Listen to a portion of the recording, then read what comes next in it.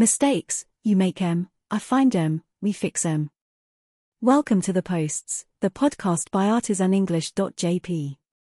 Let's focus on what it means to be foolhardy.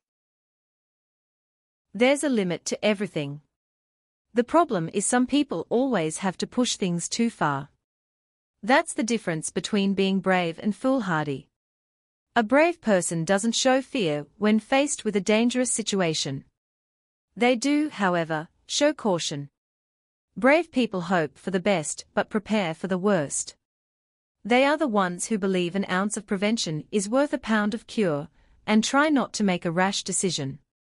It's okay to push the limits, but you want to live to tell the tale afterwards. Foolhardy people, on the other hand, are brave but foolish. These are the people who take unnecessary risks, and either wind up dead or place other people's lives in danger. Yes, it's one thing to be brave, but it's entirely another to be stupid. Brave people climb Mt. Everest after months of planning and preparation. Yes, these people take risks, but they are calculated risks. We, less adventurous types, may still think only crazy people would attempt something so dangerous. At the same time, we acknowledge they are professionals because they have the appropriate equipment, training and preparation. Foolhardy people recklessly go out of bounds while on a ski slope and become lost. Even though the boundaries are marked and signs placed warning of danger, these people think they know better. They never plan to spend a night in the forest because they never believe they will become lost.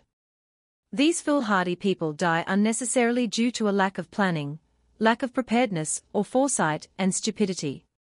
Now, we all do foolhardy things sometimes, but we are not all fools. Only foolhardy people do reckless things all the time, and somehow can convince others to join them. The bottom line is the line between bravery and foolhardiness is planning, preparation and foresight. Thanks for putting us into your ears. Before we go, a reminder to maintain your discipline and learn something new every day.